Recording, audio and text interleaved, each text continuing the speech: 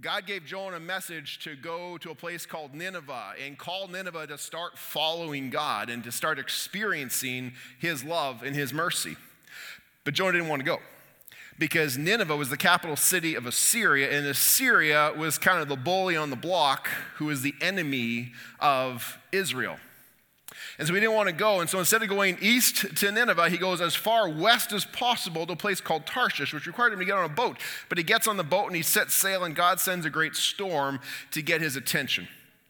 Now, as the storm rages, the sailors on this boat are fearing for their lives. Jonah, not so much. He's sleeping through most of this. But they wake him up. They say, what's going on? What's causing this? And he fesses up, says, hey guys, I'm running from God. And they say, what are we going to do? How do we stop it? And his thought is, well, throw me overboard. Perhaps the logic being, if I'm dead, God can no longer pursue me. If he can't pursue me anymore, he can't call me. If he can't call me, he's going to leave you guys alone. They don't want to do this because they don't like Jonah very much at this particular point because he caused this storm to come upon them, but they don't want to kill him. And so they try to go back to shore themselves, but they can't do it. So finally they relent and they agree to throw Jonah overboard. He hits the water, the storm calms, and they praise God. And we talked also last week about one of God's great causes that we see throughout Scripture is his desire to reconcile all people unto himself. No matter how sinful, no matter what you or they may have done, no matter what you may not have done, no matter how sinful or bad or evil Nineveh was, he loved them. And he was tenacious in his pursuit of them. He was willing to go to incredible lengths to accomplish his will. In particularly in Jonah's life, to get his attention. Why? Because he loved Jonah. Why does he do that for us? Because he loves us, because he has great plans for you, because he wants to shape your life so that you can go forward and reveal his love to other people as well. And we ended last week at the end of chapter 1, where Jonah is in the water and God saves him. He saves him with what is probably the most infamous character in the entire story of Jonah, a great fish. Swallows him up. And that's where we pick up the story here in chapter 2. Chapter 2 is essentially a record of Jonah's prayer of thanksgiving that took place while he was inside the fish. And as we look at this prayer today, we're going to see that he reveals how God delivered him from certain death, how he reveals his gratitude for being alive, and agrees even to go preach salvation to the people. But here's what we want to watch for. You see, on the surface, Jonah's prayer appears very genuine. It's this very genuine prayer of repentance. But I want to suggest to you that under closer inspection, something's just off. Something's just a little bit off with it. Like these prayers, these acts of worship offered up to God should taste sweet. They should be like this pleasing aroma to God as they come up to him. But something's just not right with this prayer that he prays. I have an example for you. Let me show you this. So what I have here is a bowl of jelly beans. Now, not just any jelly beans, though. The grandest of jelly beans, Jelly Belly jelly beans, right? Do we agree? Jelly Bellies are amazing. These tiny little things. And these are authentic Jelly Belly jelly beans. They're the right size, they're the right shape, they're the right color. They have the Jelly Belly trademark stamp on them. And so I'm wondering, and I know this is one of Andrew's favorite treats. They're hard to keep in the office. It's close to Andrew. So I'm just wondering, who possibly would like a jelly? Would somebody like a sweet jelly bean? Matt? Yeah? Andrew? It's your favorite, so come on up. Chloe? Yeah? Okay. Well, I should probably tell you something, though. These are authentic Jelly Bellies, but they're actually a particular kind of Jelly Belly. These are called bamboozled. Have you ever heard of bamboozled, bean boozled? Yeah. See, you've probably heard the word bamboozled before. Bamboozled means to fool or to trick somebody. But there's a genuine type of Jelly Belly called bamboozled. And what happens is in the pack there are 10 distinct colors, but 20 flavors. You see, each color has 2 flavors, one tasty and sweet, perhaps like pear or strawberry.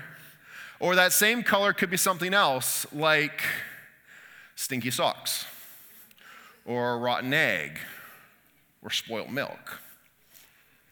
They look genuine and authentic. So, I don't know, let's see. Let's see what we get, shall we?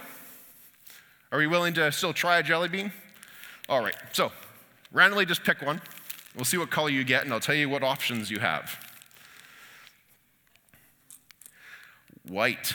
Well, white ones, that's either coconut or it could be spoiled milk. So before you, we should probably get this ready, just in case. It's okay, I'll just... Just this way? All right, so let's see what you get. What'd you get? That would be some spoiled milk. I'm good. Well, okay. All right. Next, let's see what you get there. Oh, you can't. You just let's see what color you got. A green one. So that's either lime, or that could also be my old eyes. Look at it here. Lawn clippings. That could be lawn. I think it's this guy. Oh, okay. Or it's pear. Okay, it's either pear or booger. One or the other.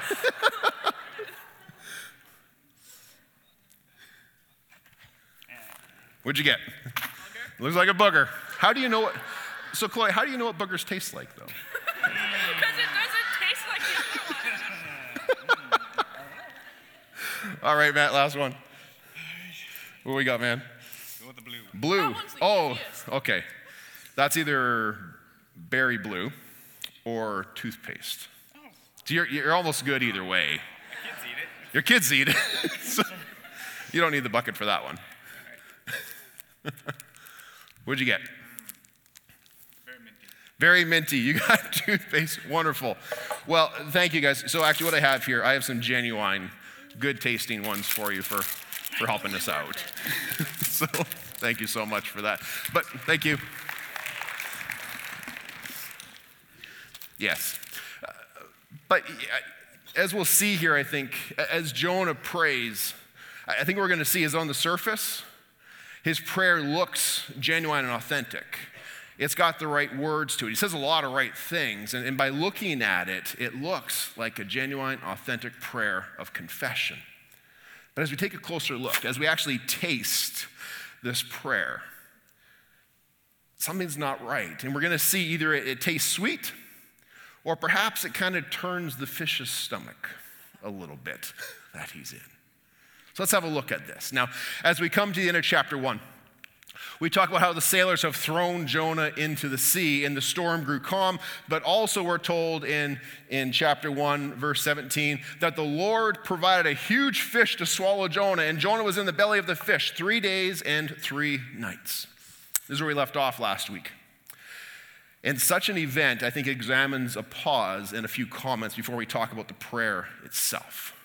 Because we know that fish don't swallow and house people. That's just not something that takes place in the world around us. And even if there was this giant fish, this giant whale that could do that, for a person to emerge alive, it's a challenge. It's a challenge to believe. We have to agree that that is an amazing, amazing event. And because of that, it's led to many different theories and views of what's taking place here amongst theologians, but also amongst people who are in this room. If we were to take time and poll everybody in this room, we would see there's a variety of opinions on what did or did not take place in this particular event. See, there's these people who would be more on the side of being skeptical, perhaps, who would say, it falls into the realm of being a legend. Now, legends are defined as stories that are based upon true historical events, but they allow some embellishment to take place for effect. And so there are some theologians and probably people in this room and many others who would say that this is sort of in the realm of legend. There's truth in the story. We still believe that there was a prophet named Jonah, that there was a place called Nineveh. There's still a belief that God exists. Those things aren't in question.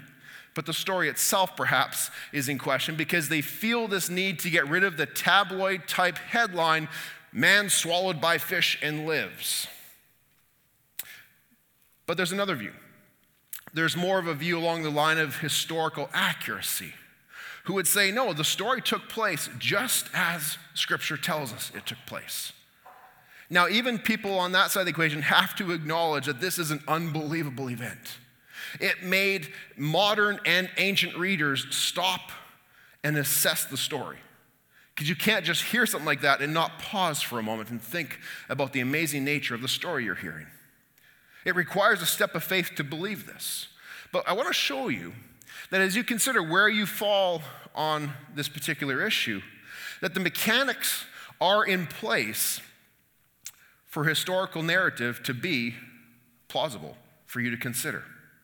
One thing, for example, we'll get into a little bit more next week when Jonah actually arrives in Nineveh, is you see, there was a time when people didn't believe Nineveh even existed, that no city of that size could ever possibly exist. But they actually uncovered the city of Nineveh back in the mid-1800s, and they found that a lot of it was true, that Nineveh did exist. And as they started going through the different architecture and some of the writings that they discovered, they came across, we'll talk more about this next week in more detail, but they came across ancient writings of a divine wise man who emerged from the sea, who was named Jonah. So there's actually evidence outside of the Bible that aspects of the story took place. We'll talk more about that next week. But secondly, some people think, well, there is no fish large enough to make the story plausible. Well, this term great fish comes from the Hebrew term gadal dag, which can also be translated great sea creature. And in the Mediterranean, there is a great sea creature called a sperm whale who at full growth is over 60 feet long. That's larger than a semi-tractor trailer going down the road. And if you look at one of those big trailers going down the road, you go, you know, a guy could fit in that. So there is evidence of an animal that actually could accomplish this. But here's the problem. A lot of people look at this part of the story and they go, this whole fish business becomes a litmus test for the entire book of Jonah. Some people even push it to be a litmus test for the entire book of the Bible. But did you notice the other miraculous events that take place in the story as well? You see, God also in the story causes a great storm to turn on and turn off at his will. There's also later on in chapter 4, we'll see that God causes a vine to grow at a pace and in a place and a timing of his will. He sends a worm to eat that vine. He causes a wind to pick up to increase Jonah's discomfort as he's trying to again get his attention and reach him. Few question these other aspects of God being involved in nature and in creation. But you see, from the smallest worm to the greatest sea creature to the wind elements that exist in our world, these are all parts of the created order. And the Christian worldview believes in a God who created, who controls, and who appoints all of creation. A God who will use every means possible to demonstrate his love for people, who will use every means at his disposal to reach people.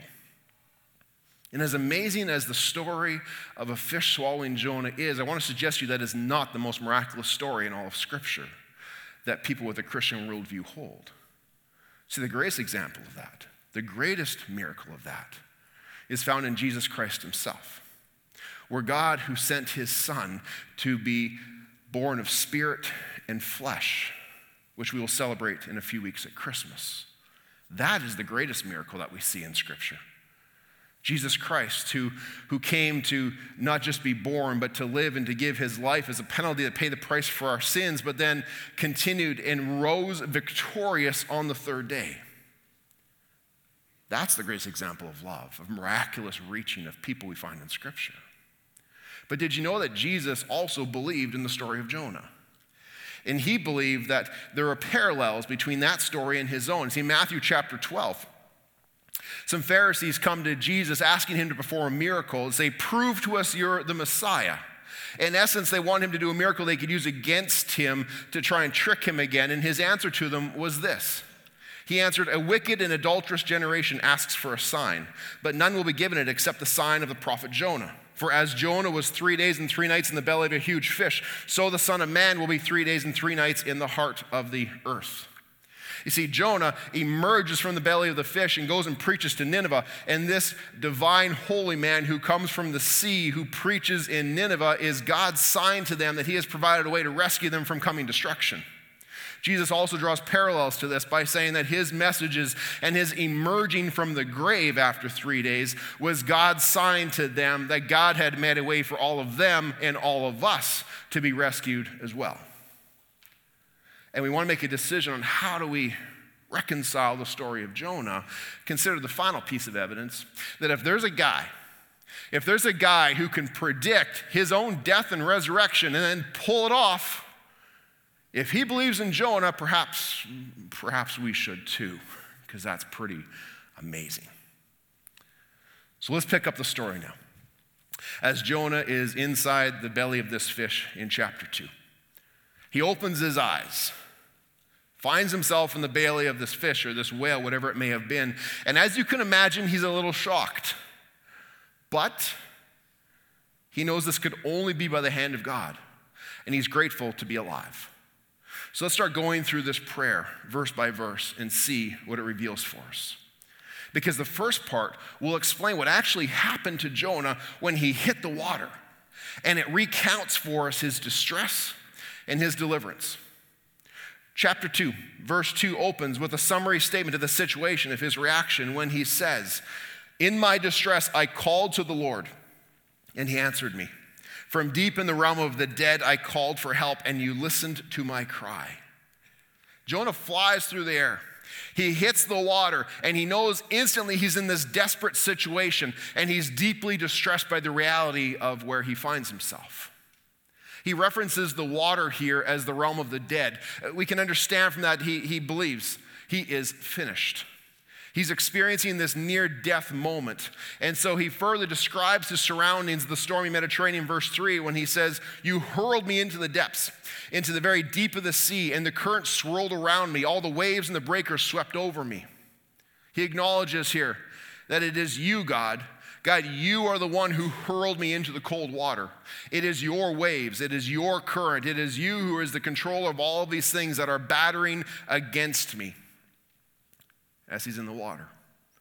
And then verse 4, he continues to sink down below and feels very, very alone as he goes beneath the surface, removed from the sight of God and from the sight of man.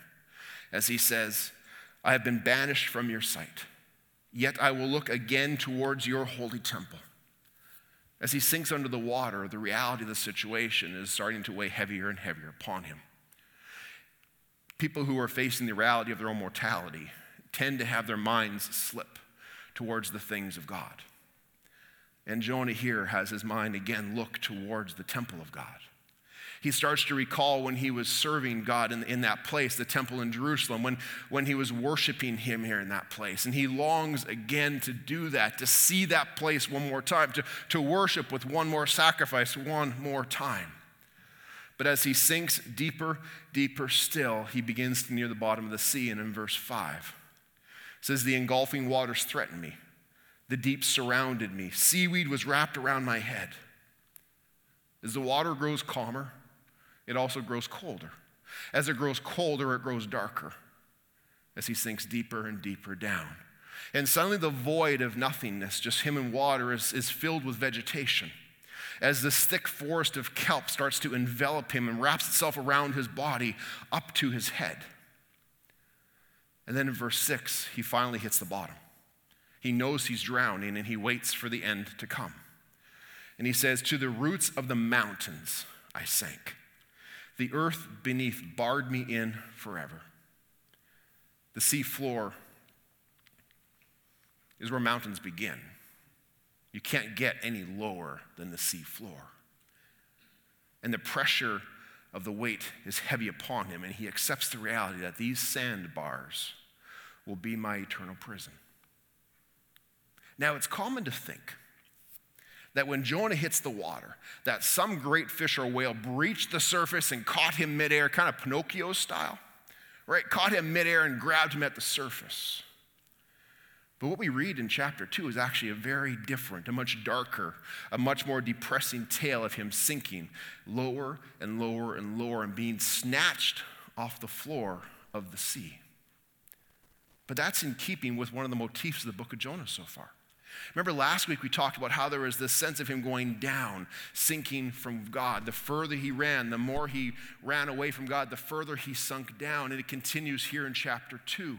Last week it says he went down to Joppa. He got to Joppa, he went down to the port. He got on the port, he found a boat. When he got on the boat, he went down below deck. When he went below deck, he went down and fell into a deep sleep. Now in chapter 2, he is hurled into the deep. He is banished from the temple. The deep surrounds him. He sinks deeper and deeper to the point of the roots of the mountain. You see, folks, this is not an unfamiliar story.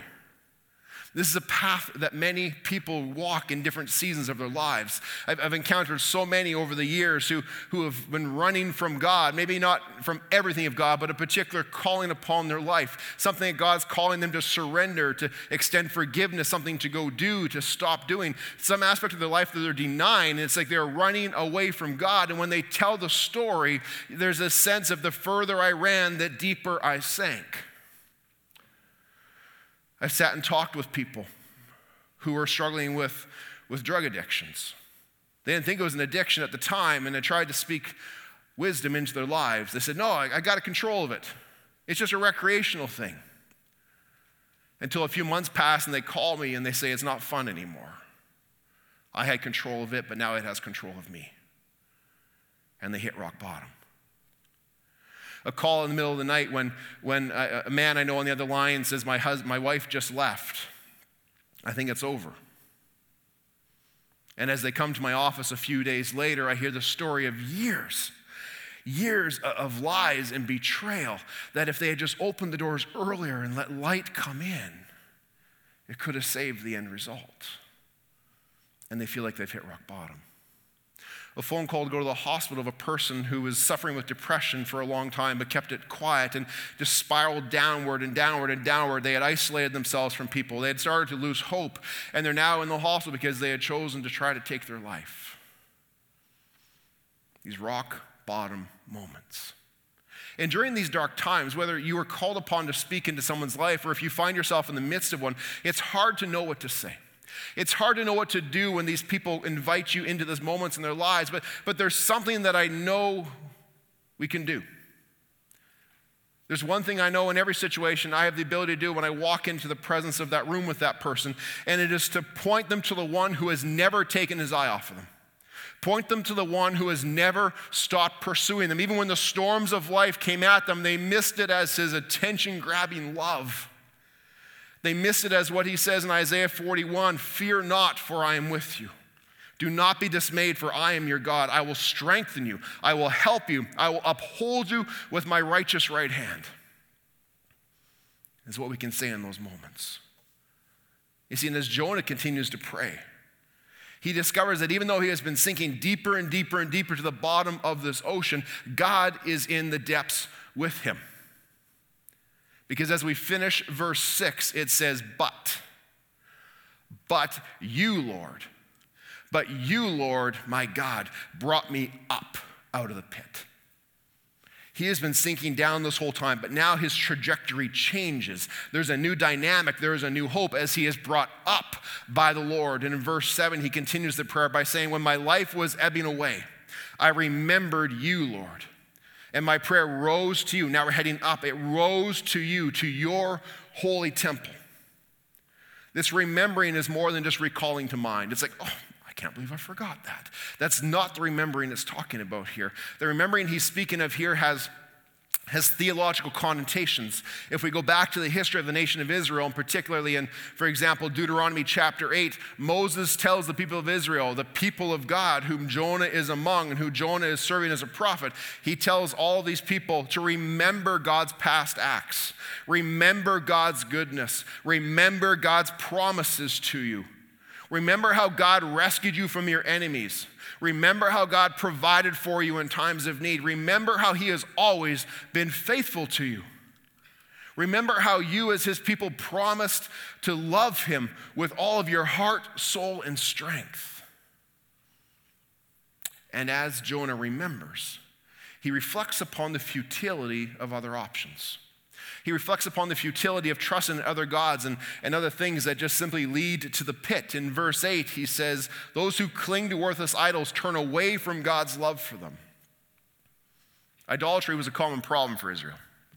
If you read the New Testament or the Old Testament, you don't have to go very far and you'll come across some form of idolatry or waywardness that Israel was often very guilty of. And so he has a true statement here. Idols are worthless. Worthless can be synonymous with lies. Idols feed lies. Idols bring deceit. Idols are futile. It's a true statement. It's a true statement he's making. There's pointlessness in sacrificing God's love for the powerlessness of idols. But then finally, from a place of thankfulness for the rescue that he has received, this rescue from certain death, Jonah says in verse 9, "But I, with shouts of grateful praise, will sacrifice to you. What I have vowed, I will make good. I will say, salvation comes from the Lord." He promises to worship God.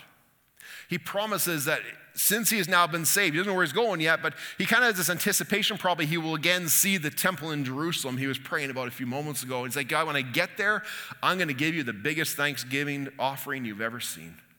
I can't wait to give back to you the sacrifices in Jerusalem. And he vows to complete the task. You called me to be a prophet, and I'm going to be the best prophet going forward. This is my vow. I will declare to people, salvation comes from the Lord. He doesn't really say where or to whom he's willing to declare those things.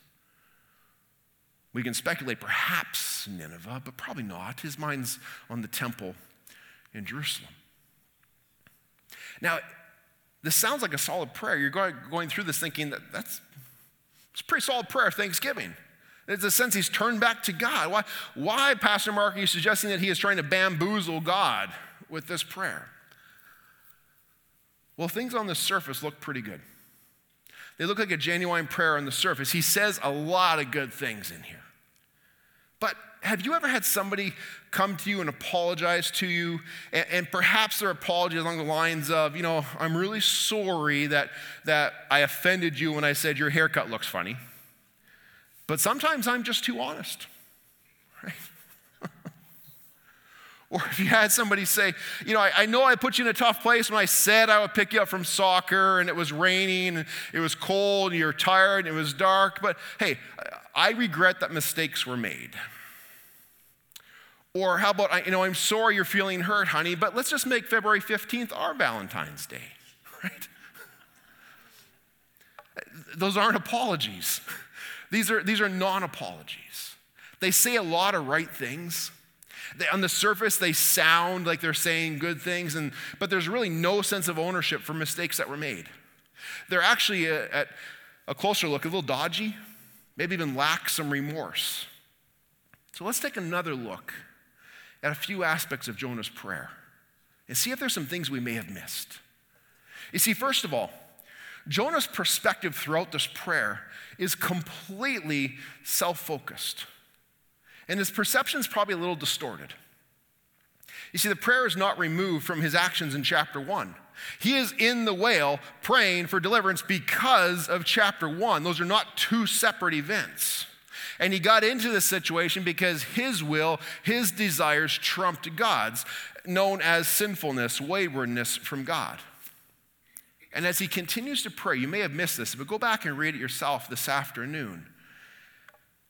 He uses the pronoun I 10 times, my 7 times. Some translation, he says I or my 25 times in 8 verses. I called, I looked, I have, I will, I sank, my life, my distress. He's very focused upon the self. Sure, he's thankful to be alive, and he gives credit where credit is due for being alive. But there's no mention of acknowledging, of confessing, of owning up to any sort of wrongdoing or a sin that led him to that moment where he needed to be rescued. See, Jonah seems to be claiming this unwavering piety, this unwavering self-righteousness that is kind of hard to stomach a little bit when you consider the whole story, not just the prayer in itself. This is further seen in verse 8, actually, in particular, where he uses idolaters as a means of comparison. Verse 8, he says, those who cling to worthless idols turn away from God's love for them, but I would never do such a thing. But I, with shouts of praise, will sacrifice to you. See, the claim creates some tension with his previous actions and with his future actions too, because as we're going to see next week, yeah, he goes to Nineveh, but it is a begrudging obedience. He is angry and dragging his feet the whole way. He only uses pagans to compare himself to. And here's the thing, the only pagans we are introduced in this story are the sailors. And so what Jonah says is true. It's a true statement. He says the right words. Worthlessness and idols is true. Worshiping the true God is the right way to go. Absolutely. But here's what he doesn't know. You see, he was in the water. He was out of the ship before the sailors turned to God. What he doesn't know is the sailors have actually turned and worshiped God and made vows to him. And they actually come out looking better than Jonah does in light of his actions, his piety, his selfishness, and the pride that still rules in his life. He actually has very little to be proud of. You see, God has Jonah's attention. He has his obedience, as we'll see next week. But he doesn't have Jonah's heart.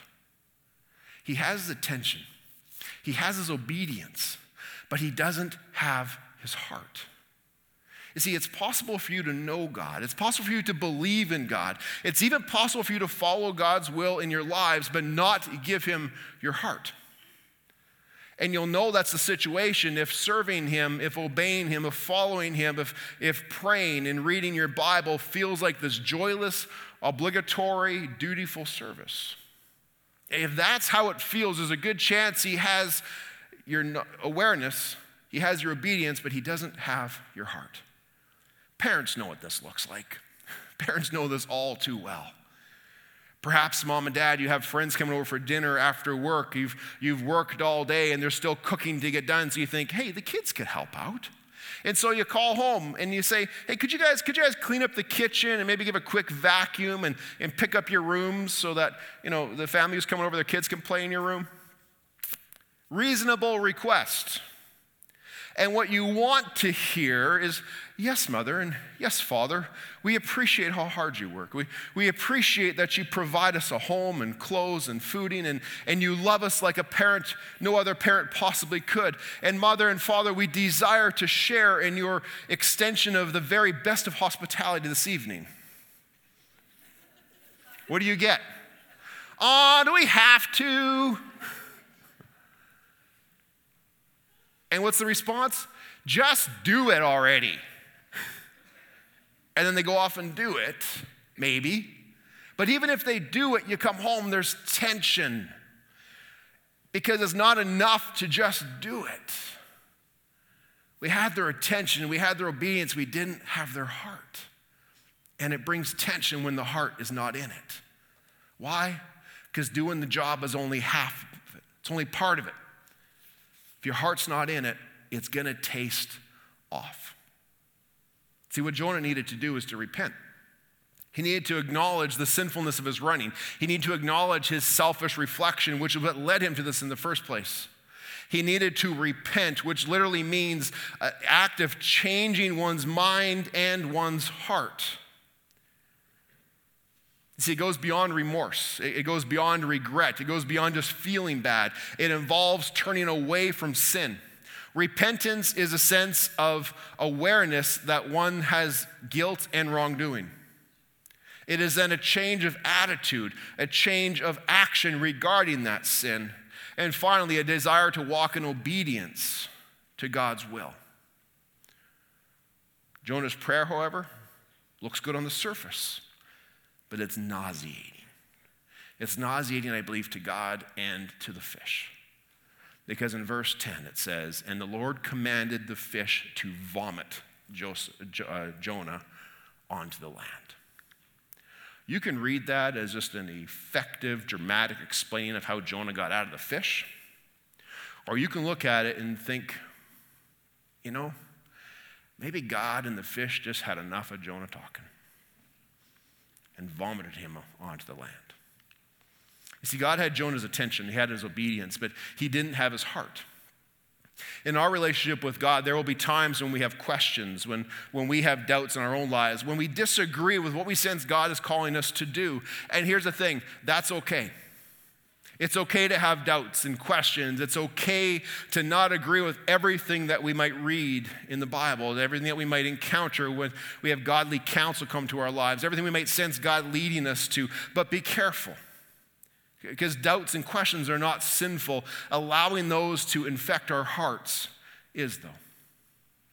You see, if we allow our preferences, our desires, our will to rule, that's a form of running away from God. I know you said to do this. I heard you say this. I read that I should be doing this or about this, but I'm just not going to. It's a form of pushing it aside, of putting distance, a form of running from God. And don't be surprised if we do that and God throws a storm at you. When he throws a storm at you, it's not his judgment necessarily of you. Quite often it's him trying to get our attention. It's his loving way of saying, stop, return to me. Because he knows the depth to which we can sink when we get further and further from his presence.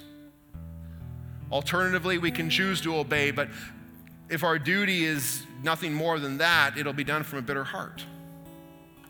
And if we simply serve from a bitter heart, we know that it leaves a bad taste in our mouths and in God's, because it falls so far short of the abundant life that God has planned for you. But there's a third option.